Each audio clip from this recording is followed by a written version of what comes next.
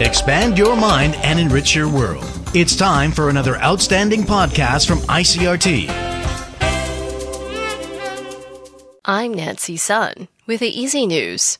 The TAIEX opened down 18 points this morning from yesterday's close at 10,861 on turnover of 2.4 billion NT. The TAIEX came under heavy pressure on Tuesday to close below the 10,900-point mark, as market sentiment was spooked by concerns over a possible second wave of coronavirus infections after South Korea and China reported new cases. Market watchers say selling focused on large-cap stocks, in particular in the bellwether electronics sector, while investors also cut their holdings in many old economy heavyweights, pushing the broader market lower. But so-called anti-epidemic stocks bucked the downward trend. The Central Epidemic Command Center has reported no new coronavirus cases, making it 5 consecutive days now that no fresh cases of the virus have been confirmed here in Taiwan. And that keeps the total number of cases since the pandemic began late last year at 440. It was also the 30th straight day that no domestically transmitted infections have been recorded.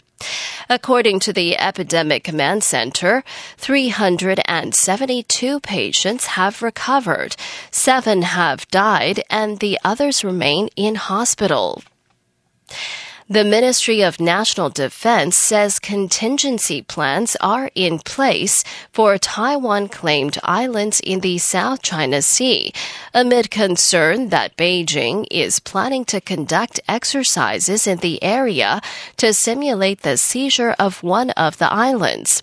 The statement comes after Japan's Kyodo News reported that the Chinese military will hold a large-scale beach landing exercise near Hainan province in August, with a scenario of capturing the Taiwan-controlled Dongsha Islands.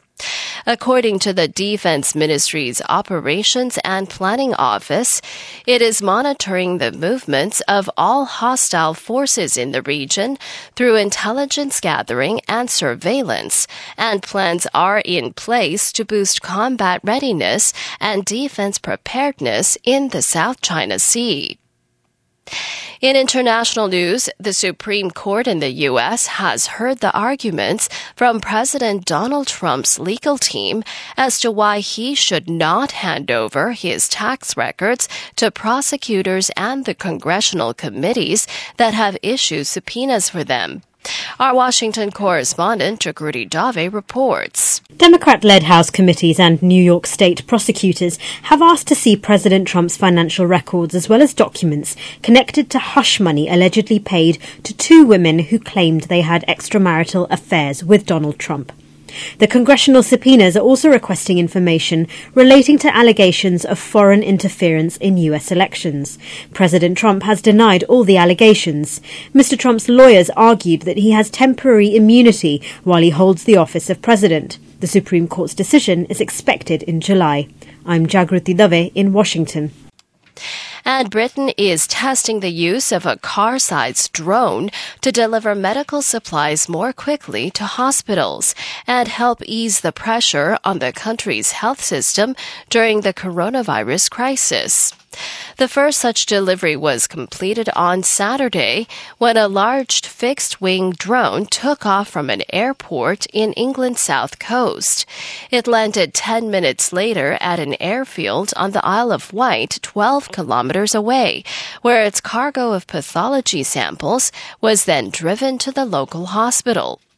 The authorities running the drone program say the vehicles are expected to be used in only a select few cases where hospitals are particularly hard to reach.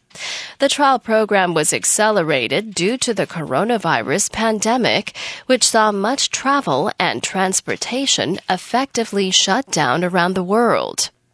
And that was the ICRT news. Check in again tomorrow for our simplified version of the news, uploaded every day in the afternoon. Enjoy the rest of your day. I'm Nancy Sun.